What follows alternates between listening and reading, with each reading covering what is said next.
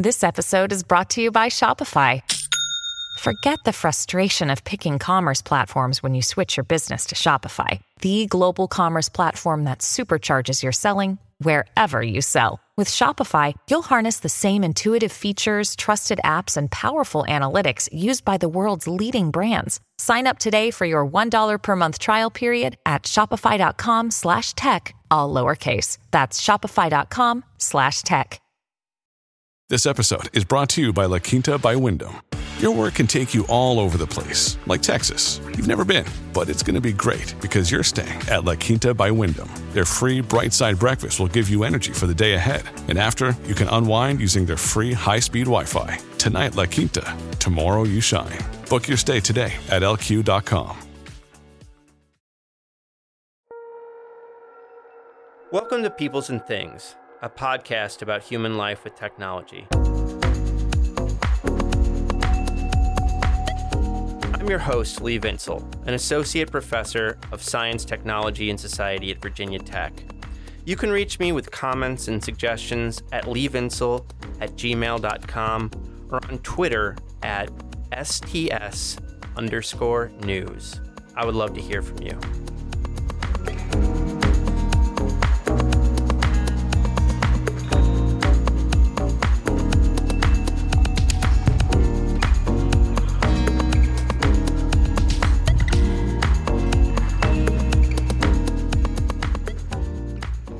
There's a story about the history of technology I've become very interested in recently that you get by triangulating authors like economist Robert Gordon, historian Robert Brenner, and my doctoral advisor, historian David Hounshell, among others. The story is that the two most fundamental technological changes in the past 250 years is first, the bundle of technologies and techniques that undergird mass production, and second, the bundle of transportation, communications, and logistics technologies that enabled globalization. Taken together, these two changes have created both economic growth and improvements in quality of life. Because humans can now make things very cheap, more people on the planet are wealthier in a material sense than people were, say, 100 years ago. There are big costs, of course, too, including environmental degradation. But from another perspective, there's a chance that these changes were a kind of one-time event. The Industrial Revolution began in England before taking off in Europe and the United States. Later, in the post-World War II period, the so-called Four Asian Tigers, South Korea, Singapore, Taiwan, and Hong Kong, and Japan, saw periods of intense economic growth, primarily, though not exclusively, rooted in manufacturing for rich nations. Still later, China went through this similar but even more dramatic manufacturing-driven growth, becoming what some called the workshop of the world. But will the process of manufacturing-driven change, which depends highly on shipping and logistics, continue to be an engine of growth for other poor nations? Many people are skeptical. The historian Robert Brenner argues, for instance, that we have entered a state of overproduction, where the globe's manufacturing capacity often outpaces demand, leading to all kinds of economic problems, including low wages. And ask yourself, do we currently see any nations in, say, Latin America or Africa rising to displace China as the workshop of the world? We do not. Regardless of how the future of manufacturing plays out, it's important that we understand how and why these fundamental changes in global history took place. I've been very impressed by the work of this episode's guest, Patrick Chung, an assistant professor of history at the University of Maryland. Patrick examines the rise of shipping and manufacturing in South Korea, and he finds a fascinating interplay between the U.S. Department of Defense, which plays a crucial role in this story, and local South Korean actors. I find his work on this topic, particularly when it comes to the role of large state powers in economic growth, to be really insightful. I hope you enjoy this interview.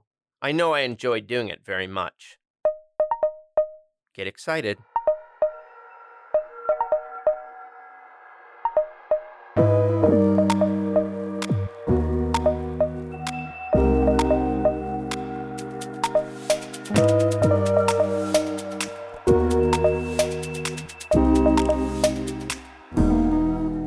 Patrick, thanks so much for joining me today. Yeah, it's a pleasure. I'm really looking forward to our conversation. Instead of diving directly into your essays, I thought it might be helpful to give listeners a sense of the larger project you're working on. So could you tell us a bit about building global capitalism?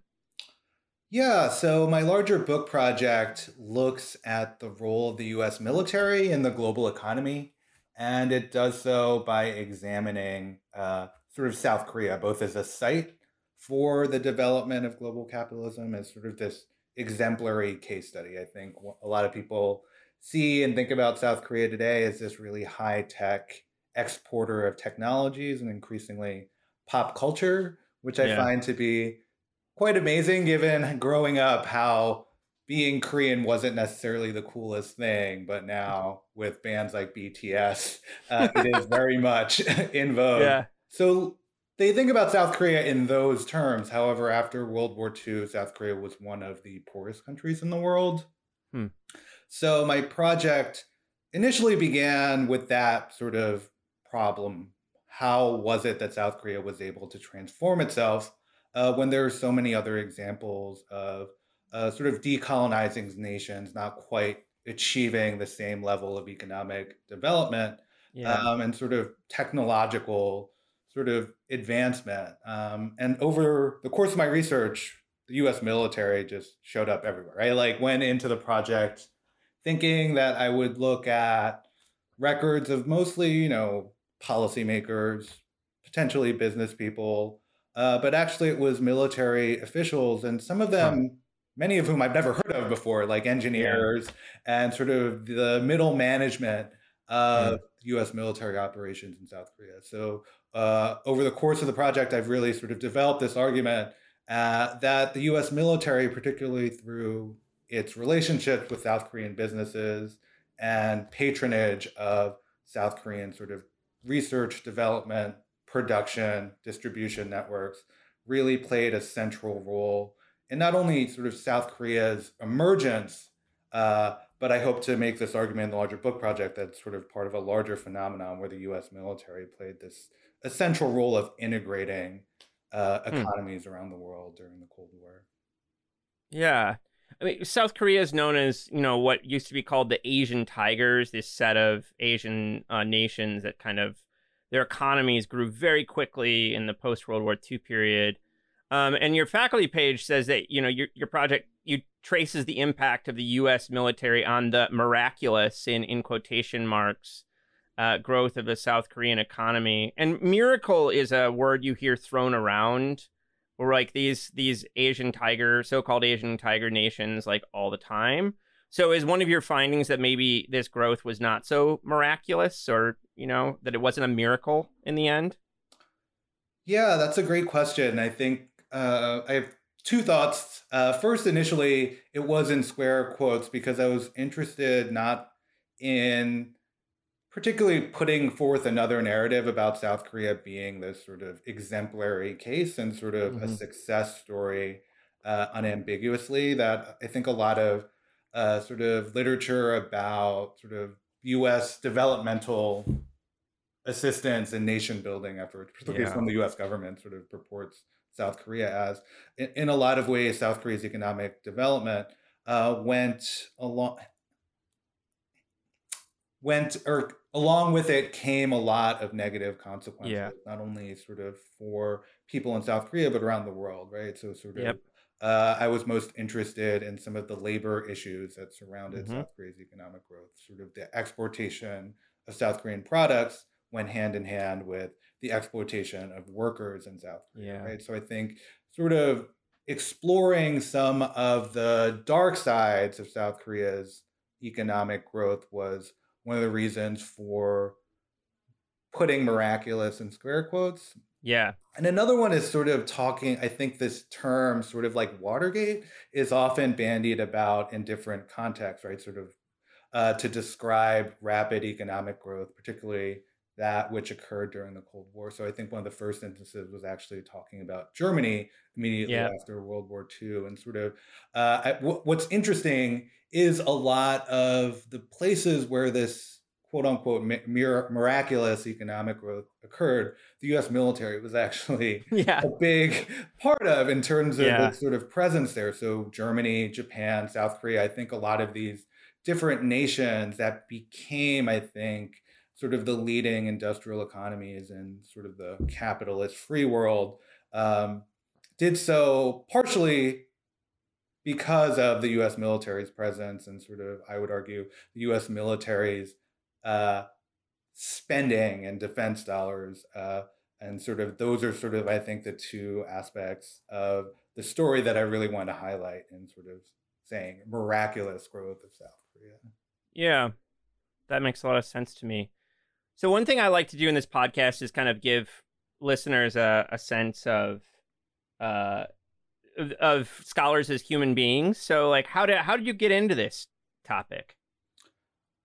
Yeah, I think this is an interesting story because I gave you sort of a small part of the unexpected nature of this project with the military. Yeah. But coming into grad school, I was most interested in looking at Asian American history. Sort of growing up, uh, the son of immigrants, sort of Korean American, I really became fascinated by the fact that there was a history of Asian Americans and people were writing about it as I was writing my undergraduate thesis. And I was interested in this idea that it was actually Chinese workers who were trying to sneak across the Mexican border during the turn of the 20th century. And that sort of was what my undergrad thesis was about. And I sort of fully expected to write about that in grad school.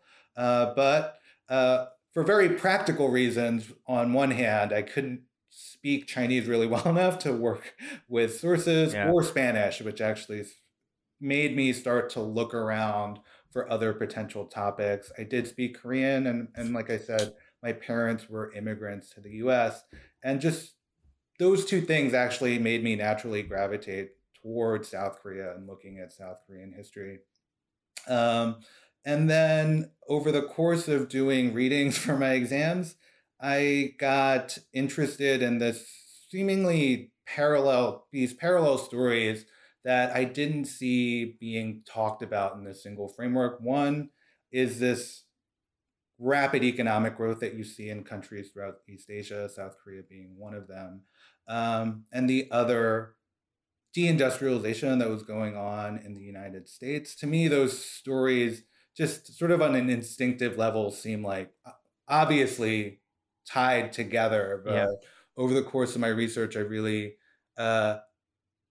looked for ways or found that it wasn't as simple. It wasn't a one-to-one relationship where I could talk about find sources that talked about, factories moving directly from the United States to South Korea, for instance, which is what I was looking at.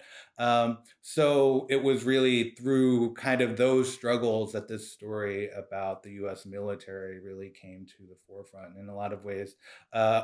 Since completing that research and writing the dissertation, I've been looking at sort of more the kind of interesting everyday ways in which that relationship translates. And I think it's really appropriate to talk about with you just because I've become really interested in the history of technology, right? I think one of the things that is really interesting to think about is just sort of not only the flow of products and materials back and forth from the United States to South Korea and abroad, but also the production of these materials, right? I think that's really became the focus of my research and really is actually what has held my interest, the ways in which the production of materials, which, we think about occurring in sort of a single site, single factory, they sort of take the materials, put together, really becomes dispersed throughout the world, right? And I think that's one thing that I've been trying to find ways to articulate to people and sort of using South Korea as this sort of very specific example, but kind of as an important node in this sort of larger diaspora. And this is not the right word for it, but diaspora of production, right? So looking at South Korea as a way to get into these, what are today really sort of global and sort of a global network with people and locations and capital involved all around the world. Yeah.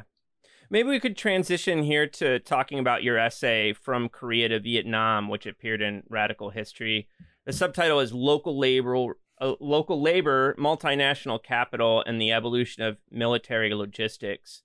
And I feel like a helpful bit of background for this essay is how historians so far have talked about the history of shipping containers and containerization. So do you want to kind of can you outline kind of the story of containerization as it's kind of existed before you wrote this essay? Yeah, I mean, I think I got my introduction, like a lot of people, to that scholarship from Mark Levinson's The Box, which is a great book that really talks about containerization, I think, from a global perspective, but in a lot of ways, the central players are sort of American, right? He talks about the ways in which sort of Malcolm McLean and a lot of shippers in the United States really helped bring about this globalization of shipping, right? The ability to produce products almost anywhere and have them consumed wherever in the world. And I think in some ways, the book is great for really mapping out that trajectory, and also in a lot of ways highlighting the role and partnership between corporations and the US military in making this a global phenomenon. And I think from there, there are different sort of focuses I found that have talked about this story. One of them is the story about labor, right? So containerization, while great for consumers, has actually been devastating for a lot of workers in the various logistical industries, right? So stevedores being the most obvious example, right? So mechanization being a way to lower wages or sort of completely eliminate jobs. So there's this rich labor history, which I actually found to be, quite interesting and sort of something that I hoped my work could add a little bit of context to, because sort of in contrast to those histories that in a lot of ways focus on the United States and sort of Western Europe, many of the major players being from those countries, I wanted the article to look at South Korean players in containerization, because one of the major kind of success stories of the South Korean economy was sort of logistics firms, Hanjin being the company that I talk about in the article. You might be more familiar with Korean Airlines, which is part or was once a part of sort of that larger Hanjin group. But Hanjin became, by the late 1990s and the early 2000s, one of the largest container shippers in the world, like one of the largest shipping companies in the world, right? So, so through that process and by looking at containerization in Hanjin, I kind of broadly wanted to sort of outline the argument that I've been talking to you about throughout this podcast, but also show that how non-Western companies actually were central to this process of containerization.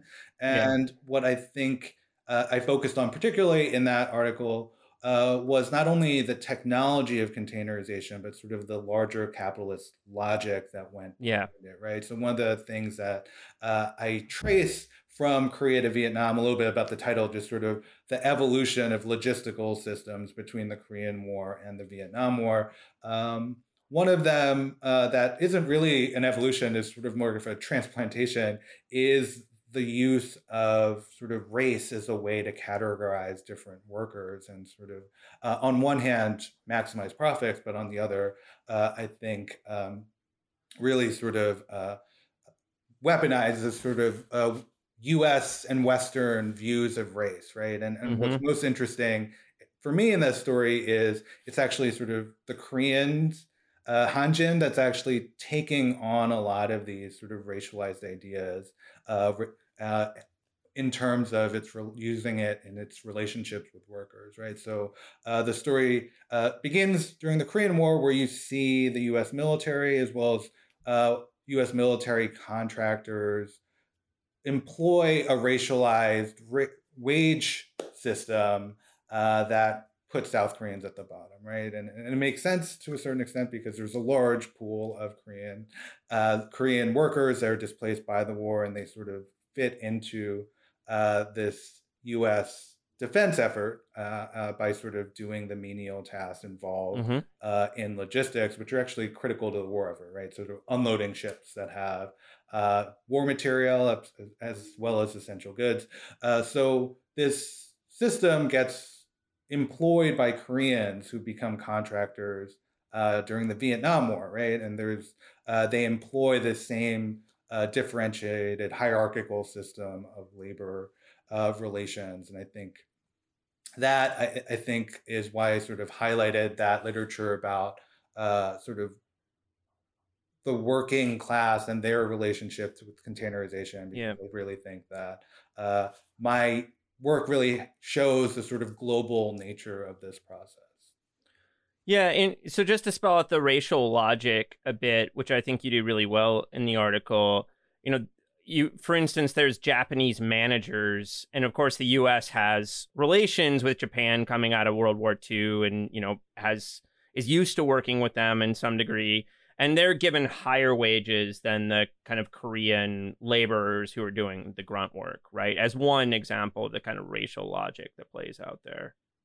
Yeah, and it like reminded me of this sort of quote that's attributed to a prime minister of Japan. It describes the Korean War as sort of a miracle sent from the gods, from the heavens. And in a lot of ways it was, because Japan despite being an enemy of the United States during World War II, was actually uh, emerged as the United States' most important ally throughout the Cold War. And part of the reason for that was the fact that it had the industrial base and sort of the experience and the sort of corporate um, organization that many of the sort of decolonizing countries around the Pacific didn't have, right? So it sort of fit logically into this US world order, where it would sort of have key allies help oversee sort of the US sort of spread of US influence, right? And during the Korean War, Japan and Japanese companies became sort of the sort of prime contractors in a lot of instances, right? Where they would be overseeing Korean workers doing a wide range of sort of large projects. And I think in the larger book project, I really show how South Korea became a huge boon, not only for Japan, but also companies from Western Europe. So the former colonizers throughout the world really found opportunities in sort of the reconstruction of the decolonizing world. And sort of that relationship sort of evolves over the course of the Cold War, where you have newly emerging, newly developing countries like South Korea sort of enter into this hierarchical system, right? Yeah. And I think that's really sort of something that I hope my work adds to this understanding of the East Asian tigers, right? It was Yeah. like an outgrowth of this larger trajectory, but also sort of the exploitative nature that a lot of this economic development sort of relied upon. Yeah. I thought you really effectively used the story of I might botch this, but Cho Chung Hoon, the founder of the Hanjin Corporation. I just thought it was a fascinating story, and so can you tell us a bit about Cho and how he got started in this whole project, which eventually becomes this enormous conglomerate, but actually starts out quite small. Yeah, I found him to be like a fascinating way to look at this story, because in a lot of ways, like South Korea, he's held up as this model of why sort of capitalism works, right? Sort of he was very sort of Horatio Alger, pull himself up by the bootstrap story. He started as a small shipping or sort of trucking company out of Incheon, which is the port city that's west of Seoul.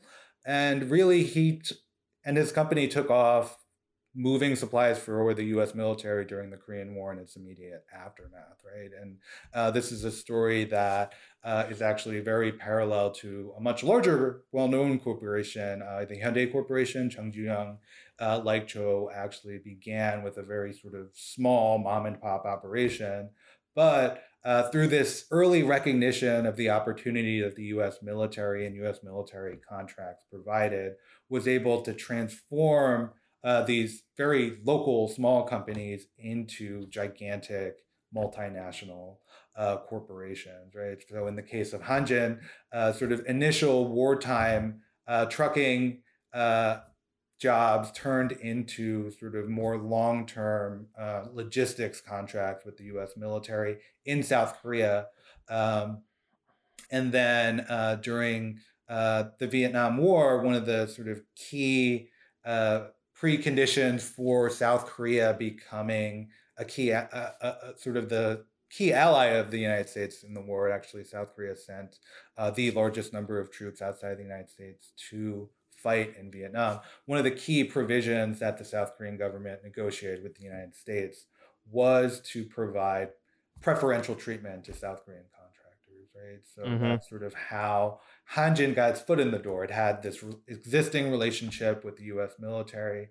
Thus, it was a logical choice when South Korea began to send troops and sort of logistical support to the US military in Vietnam. It would be selected. And really, it was in Vietnam where Hanjin really began to get the sort of scope of capital and access to advanced technology, specifically container technology, or exposure and experience with these technologies to become sort of a worldwide shipping company, right?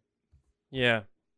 I thought you also did a really good job in the article kind of showing how exploitative a lot of this work was in South Korea. So can you give listeners a sense of that? I mean, just like how badly were workers being treated in many of these cases?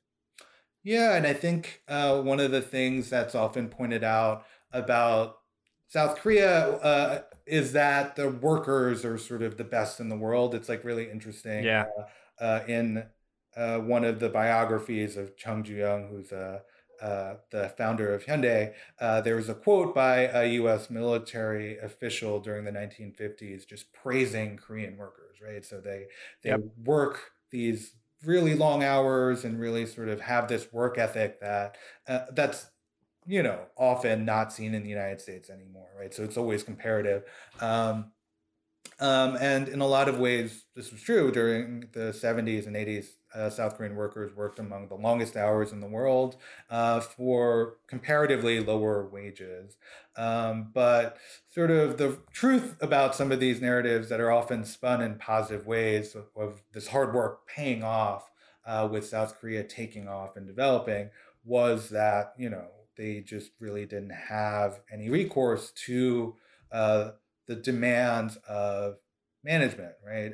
South Korea, for most of its history, post-war history, was run by a series of military authoritarian dictatorships who sided with often corporations. The corporations often worked hand in hand with the South Korean government at the expense of the workers, right? So the reason why South Koreans were working the longest hours for the lowest pay wasn't this sort of tradition, often sort of attributed to Confucianism of hard work, but rather these very material conditions and sort of the heavy-handedness of the South Korean government in enforcing labor relations. And sort of the reasoning for it that was given was sort of the need to develop the country.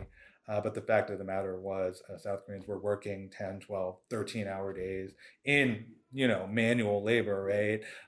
For sort of pennies on the dime, or pennies. Yeah, like 5 cents an hour, you say, at one point. Yeah, so wild. I think that's really sort of pretty, I think an important part of the story that often is overlooked. Yeah. I guess were there unionization efforts, or was that just like stamped out whenever it would pop up?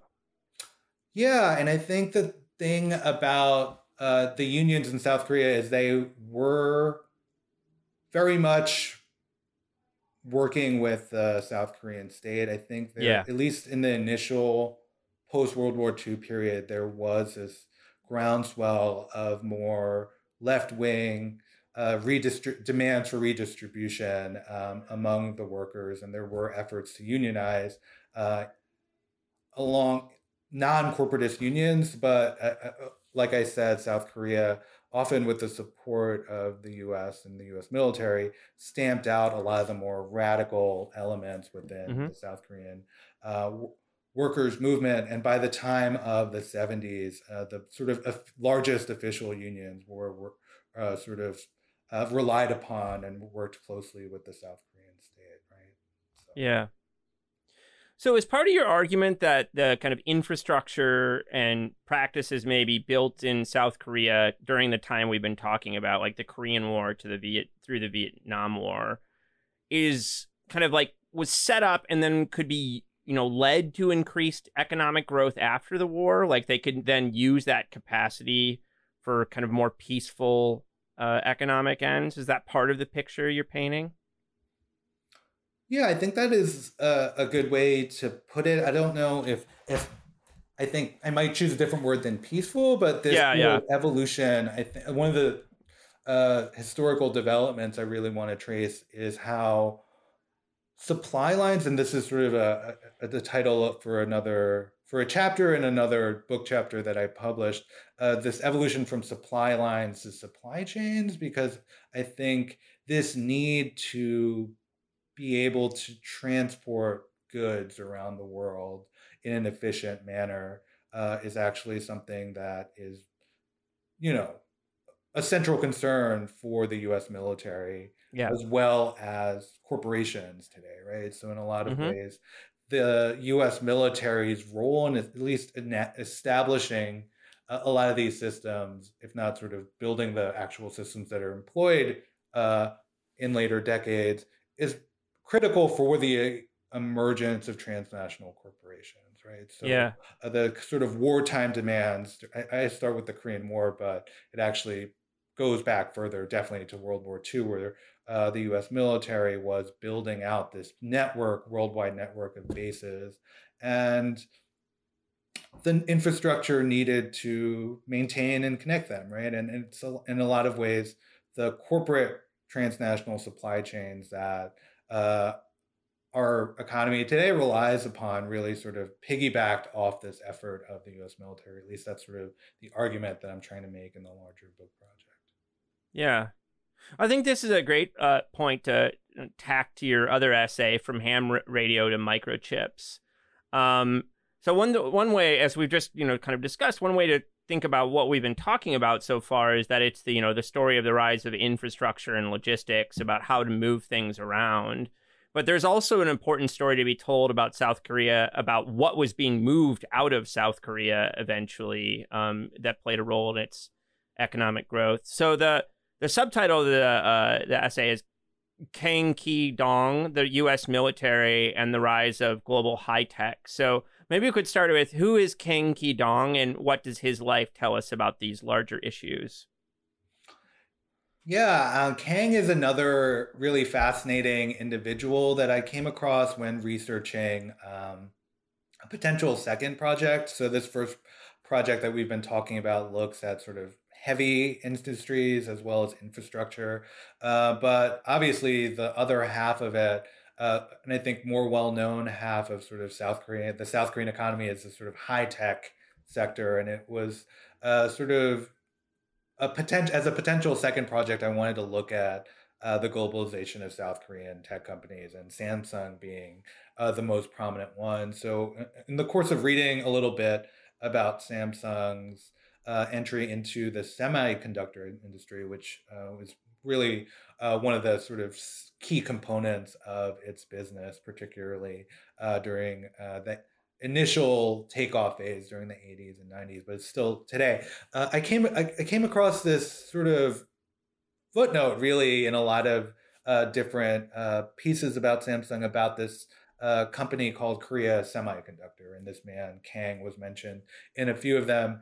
I didn't see much else written about him, so I did a little bit of digging and found this really fascinating story, like you said, about sort of circulation that occurred between Korea and the United States that enabled high tech industries to really take root in South Korea. And I thought Kang helped me sort of talk about a lot of these trans-Pacific connections. So Kang actually was the founder of, like I said, Korea Semiconductor, and it was one of the sort of it was the first firm that was able to produce and design its own sort of advanced semiconductors during the late 1970s. Prior to that point, South Korean companies had been involved in various electronics, but it was mostly in assembling and mass producing sort of consumer facing chips. And what Kang brought to the table was the ability to design some of the cutting edge semiconductors that actually were sort of being produced in the United States and Japan at the time. Hmm.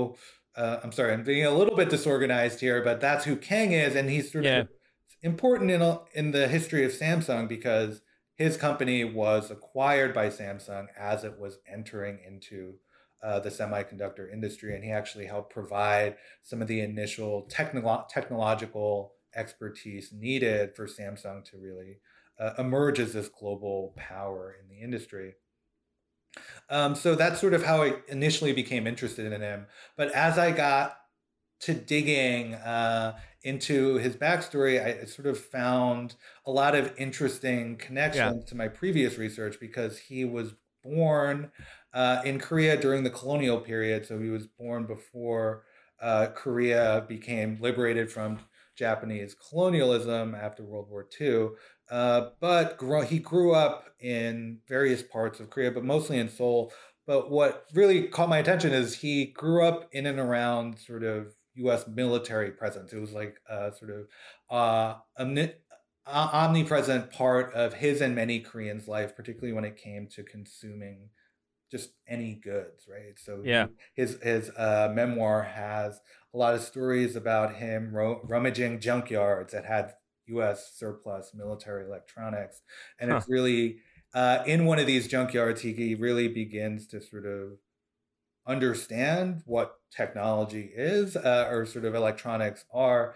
And he sort of develops this fascination with ham radio, Yeah. which I found to be fascinating because a lot of the more sort of US focused histories of high tech and Silicon Valley talk about this sort of, for me, kind of like a weird, sort of very niche technology, but how central it was Yeah. for a lot of the key players in Silicon Valley. So I was just like fascinated that this sort of displaced, relatively well off for in South Korean terms, but in US terms, very poor individual became introduced to ham radio, the same ham radio being used by in the United States through U.S. military bases. So sort of through Yeah. surplus electronics, he got interested in ham radio, and then from there he sort of enters into the most prestigious university at the time, and still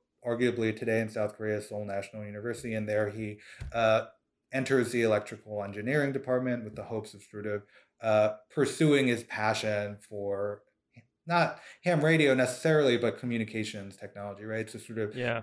what's fascinating there for me too is the electrical engineering department at Seoul National University would not be there without sort of the support of the U.S. military. So following the Korean War, the U.S. military is involved in sort of rebuilding the education system in South Korea, and it prioritized sort of electronics and sort of technical fields that would help South Korea be able to sort of support itself economically, right? So sort of I bet it was very electricity industry focused initially, right? It was probably very power focused. Yeah, and that's something that he noted, and also other Korean engineers who sort of went to Seoul National University at the time noted, is just power generation was Yeah. central for South Korea because South Korea didn't have sort of a robust power infrastructure system. Right? Yeah. So the U.S. in sort of its foreign assistance to South Korea prioritized power generation as well as sort of other sort of very basic utilities or engineers who could actually service and work for various infrastructures and utilities. Yeah. And for that reason, electroengineering was sort of prioritized by the U.S. military, but not in sort of the sort of cutting edge side Yes. that would sort of look at things like semiconductors. And it's for this very reason that Kang actually, following graduation, goes to the United States, right? So he's Yeah. really sort of fortunate in the timing of this graduation. Just as he graduates, there's sort of this big push in the United States under Eisenhower to beef up science and technology. This is following Sputnik, and there's this sort of fear that the United States is falling behind technologically. What you see sort of in a more practical sense is funding for STEM fields in the United States really blowing up, and sort of Kang is able to piggyback off that process. He becomes a grad student, and he works in one of the earlier sort of semiconductor research labs at Ohio State University. And it's really there that he enters the field and he becomes sort of a leading expert in the production of semiconductors, right? Following OSU, he works for Motorola, which briefly becomes the largest producer of semiconductor devices in the United States. So, I mean, what I sort of try and draw out in this article is this global trajectory of technological development that sort of has the U.S. military involved in various ways. That's what I really want to highlight, and what I thought Kang was such a great example of, because the U.S. military's patronage of high technology, I think, has been talked about a lot, and particularly recently in the literature. Like, I think I read Margaret O'Mara's The Code recently, and it does like a really good job, sort of, I think, providing. This is a book about the history of Silicon Valley.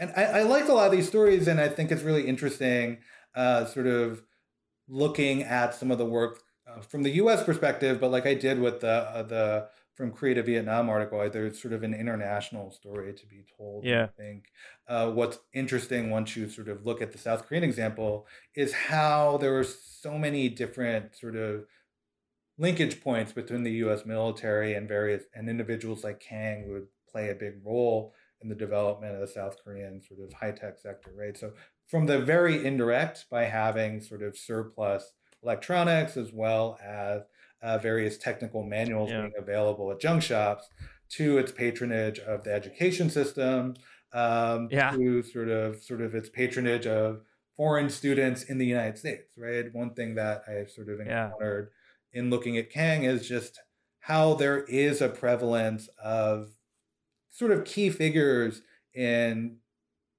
technology, or at least the semiconductor industry, that enter the United States from countries like South Korea, sort of potential allies in the fight against communism, and sort of these grad students who enter the United States and play key roles in the development of key technologies, right? So in a lot of ways, I focus on Kang, but hopefully his story is actually sort of resonates with people who are looking at other places and regions of the world. Yeah, no, I think it does in all kinds of ways. I mean, just going back to the ham radio thing for a second, it's true that if you look at the history of computers, like there's that textbook, Computer, a multi-authored textbook by Martin Campbell Kelly et al. Ham radios play an important part in the computer story, in that it's like geeky, mostly white guys playing with these things, and then starting the computer industry eventually. But the other place it touched a nerve for me when I was reading your essay is that in David Edgerton's Shock of the Old, in his chapter on maintenance, he has a really fascinating, I think it might just be a paragraph and a footnote. He's drawing on others' research, but it's about how in some instances, I think in both Japan and South Korea, you have industries coming out of maintenance and tinkering of like American imported goods, right? I mean, that this is, where's the technical wherewithal to innovate, going to come from? Well, it's going to come initially from people learning how to play with these things that are around suddenly that weren't, created locally, but then they end up in some cases creating whole new industries. So that's kind of fascinating connection there, I thought. Yeah, and sort of that idea, and this is something that I really wasn't familiar with before working on this essay, was this notion of tinkering, right? So sort of that idea of this sort of independence and freedom found through sort of exploration and sort of going away from the manual, which I find so striking in comparison to sort of the modern day, where everything, I think, is actually sort of, that the ability to tinker is increasingly becoming more difficult. It's hard. Yeah. like I think about that when I talk to sort of my dad's generation about cars, how they could actually open the hood and like work on their car in a way that I think more modern cars, you would need to be sort of a computer engineer to, in some ways, to work on cars today. So I Yeah. think that's like, and that was interesting looking into that. And I think in a lot of ways, it's something that I hope to explore a little bit more in my future work. Like I said, I'm a Yeah. novice, I think, or I'm really just beginning my You're exploration doing of fine, the Patrick. field, You're doing of the fine. history of technology. But I find it such an interesting Yeah. way to sort of just discuss these larger global processes in a way, right? Yeah. So, if we bring together your two essays, I think, your larger book project is going to get at this too. But if we bring together these two essays, one's from your kind of early dissertation work and one's from this later stuff. I mean, we really have the story of the rise of competitive and expensive electronics and then eventually other things, right? But electronics are like one of the first sectors where international competitions really felt in the United States and Europe, right? Where Asian companies were just doing terrific and continue to do so. I've been struck. We recently were in the process of renovating our basement and decided to get a new television. And I don't want to. I'll start sounding like a terrible materialist here if I talk about this TV. But we got a new TV. It's made in Asia, unsurprisingly, and it's pretty big by my standards. It's like huge, but it's not huge according to American standards. Like 55 inches or something like that. Yeah. It was cheap. Right. I mean, it was like when we got it, it was like, it was $450 for this huge television by my standards. And, this is the kind of the way productive capacity has been brought to bear on these kinds of things really has just changed the shape of consumer experience across the globe, really, Yeah. But I wonder, I was recently reading kind of debates between economists about like the environment and degrowth and all these things. It was about whether how much poverty reduction has happened in the last 30 to 40 years across the globe, especially in China and other parts of Asia. And, part of the question and debate is whether we can use South Korea and then later China as a kind of paradigm for growth, because it feels like the story you're telling is a moment or something like that. The post-World War II moment from, let's say 50 to 2010 or something like that is a story of the kind of the logistics story you're telling about global shipping. And then the way that global production has changed in the kind of diaspora way you mentioned earlier, right? Yeah. But that now we're not seeing that so much with like Latin America and Africa and other, poor nations in Asia, which, like Thailand has become very service oriented very quickly as an instance of an Asian nation. So, I mean, I just wonder how you feel about that. Like, is the story you're telling a kind of, and we're historians, so we don't want to predict the future. That's like part of our nature. And I'm totally with you there. I don't do predictions. But I wonder if you feel like the story you're telling is a kind of a story of a period, in human history where something happened. Yeah. And now we're living with the ramifications of it. But it's not necessarily true that it's going to continue happening in the same way, something like that. Yeah, no, that's a great question and sort of a great way to, I think, in a lot of ways bring together all of the different work I've been doing. I guess one is to preface, I don't know if I can make any sort of predictive statements, but I think the story that I tell is very sort of centered in a moment in history. And I think even though my work spans the entire Cold War period, a lot of the sort of key developments, I think, and trace happened during the 1950s, right? I think one of the things that really is critical for my story is the way that following World War II, the United States had this sort of hegemonic role in sort of the global economy, right? You see most of the developed world sort of recovering from combat after World War II and sort of devastated in ways the United States wasn't, on one hand, and sort of on the other sort of with the emergence of the Cold War, you see the sort of emergence of the U.S. military as this global player, right? I think these two factors are very unique to that post-World War II moment.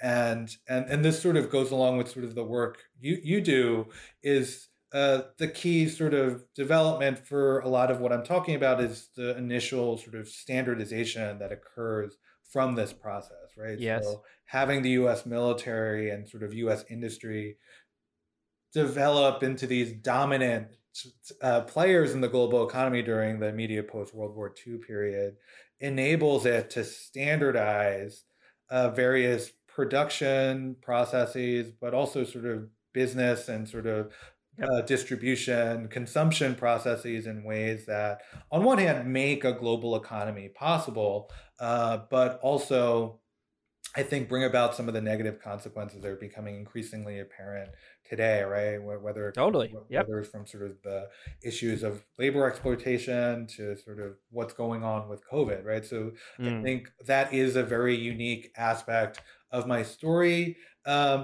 I would like to say it's not, I don't think this idea of standardization itself is unique, right? I think there are various times and places where sort of hegemonic powers were able to impose their standards on large swaths of the world. What I think is relatively unique up until, I think, the present is the sort of almost global scope of this process that occurs following World War II, right? One thing that's really notable in my initial research about the Korean War was how US military engineers were often complaining about sort of work like paving a road, for instance, in Korea that the Japanese did, right? That didn't quite fit US standards. Like the key factor in roads for US military engineers is whether they were wide enough and strong enough for vehicles, so like Jeeps to fit in. And some of the roads that the Japanese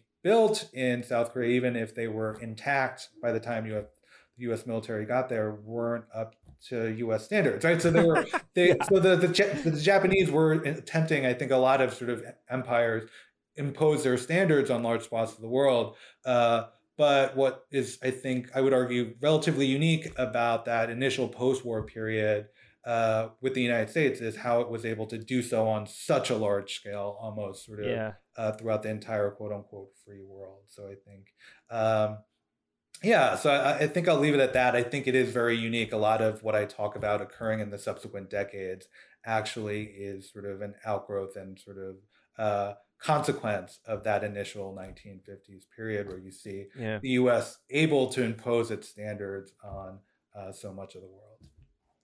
Yeah, I love that. That's great. And I think you answered a question I have about like why we just always find that, you know, whether we look at Silicon Valley or digital technology, like U.S. military and intelligence are always like just behind the curtain.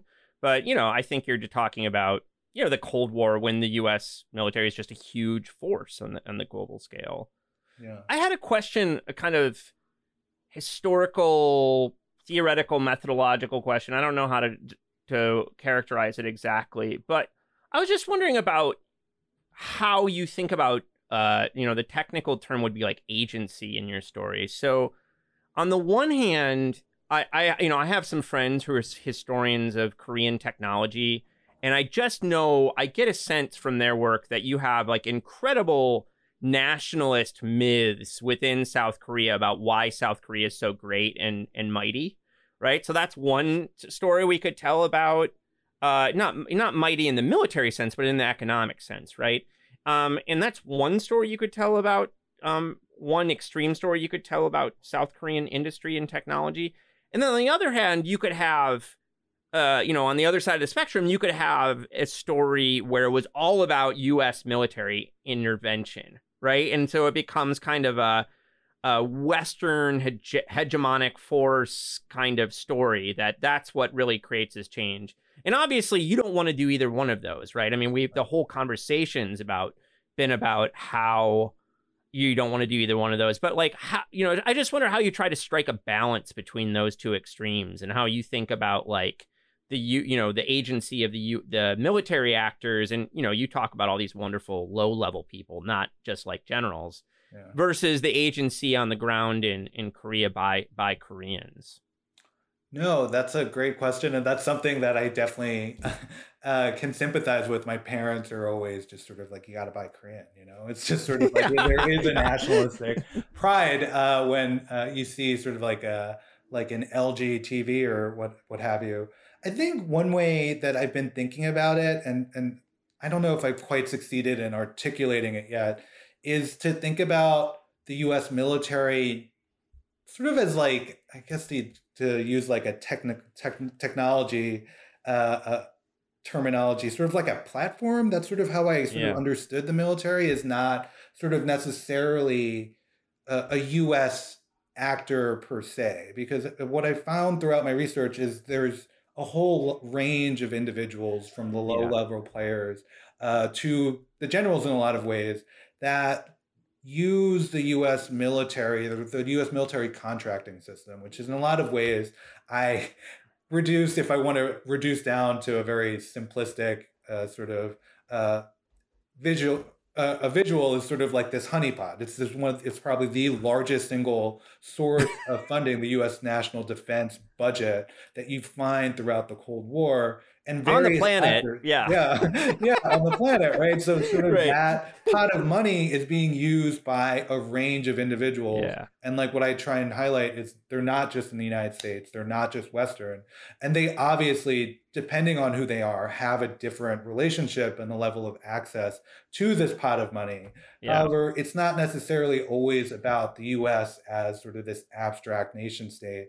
Sort of imperial power imposing sort of its will, but actually sort of it does have sort of disproportionate control, but not total control of what this money is actually sort of put towards, right? So that's what's so interesting to me about people like Cho or Kang, is they are actually sort of as much sort of in control in some senses and interfacing with the same system that you see high-level sort of generals and policymakers in the United States doing.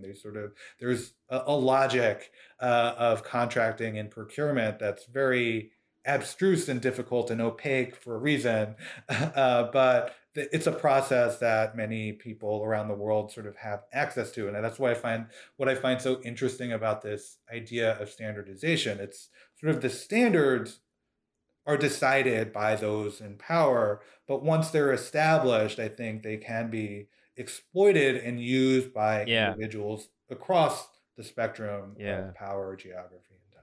So, I mean, I don't know if that answers your question. No, it does. It does. Like thinking about the U.S. military sort of as like not just an institution, but just sort of as this kind of nexus whereby various sort of relationships are negotiated. No, I love that. I mean, I think that standards create some rules of the game, and then other rules come from other places, and then there's a big question about how the different players play it in terms of style and all that kind of stuff. So, yeah, that makes a lot of sense to me. Patrick, thanks so much for doing this. I'm really excited by your work, man. I just I wish you the best. Keep going. You're telling really, really cool and important stories. So thank you for doing it. Yeah, thanks so much for your question and the opportunity. This was a lot of fun.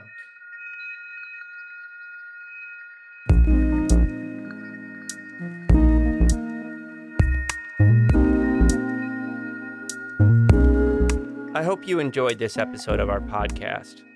Peoples and things, like most things in this world, depends on the work of many people. I want to thank my brother Jake Vinsel for writing the music for the show. I want to thank my buddy Juliana Castro for designing the logos for the podcast. You can check out her work at julianacastro.co. Peoples and Things is a production of Virginia Tech Publishing and the University Libraries at Virginia Tech. Production activities are supported by the Athenaeum, a space in the library that acts as a hub for digital humanities teaching, learning, and creation. Joe Fort is the Athenaeum coordinator and digital humanities specialist at VT Libraries, and he serves as producer and sound engineer for the podcast. For information about other podcasts from Virginia Tech Publishing, visit publishing.vt.edu. I also want to thank you for listening. Thanks.